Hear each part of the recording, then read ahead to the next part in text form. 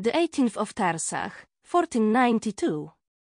Fourth day out from Daggerford, and we have only covered 60 miles at our tedious wagon train pace. Nevertheless, the beasts of burden will need an entire day of rest before long. A comely pair of twin sisters joined our camp in the evening, and before long Tegan had convinced them both to sneak off for a strenuous slap and tickle, taste the pickle session.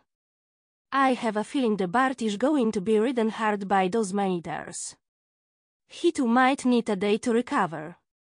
I have been busy proselytizing to the merchant Samardak about Lady Doom, and how appeasing the maid of misfortune is the only way to avert bad luck. To better demonstrate the truth of this, I have been magically mending his broken crockery, so that he may witness and testify to the blessings of Beshaba. Klaatu berade nikto amen.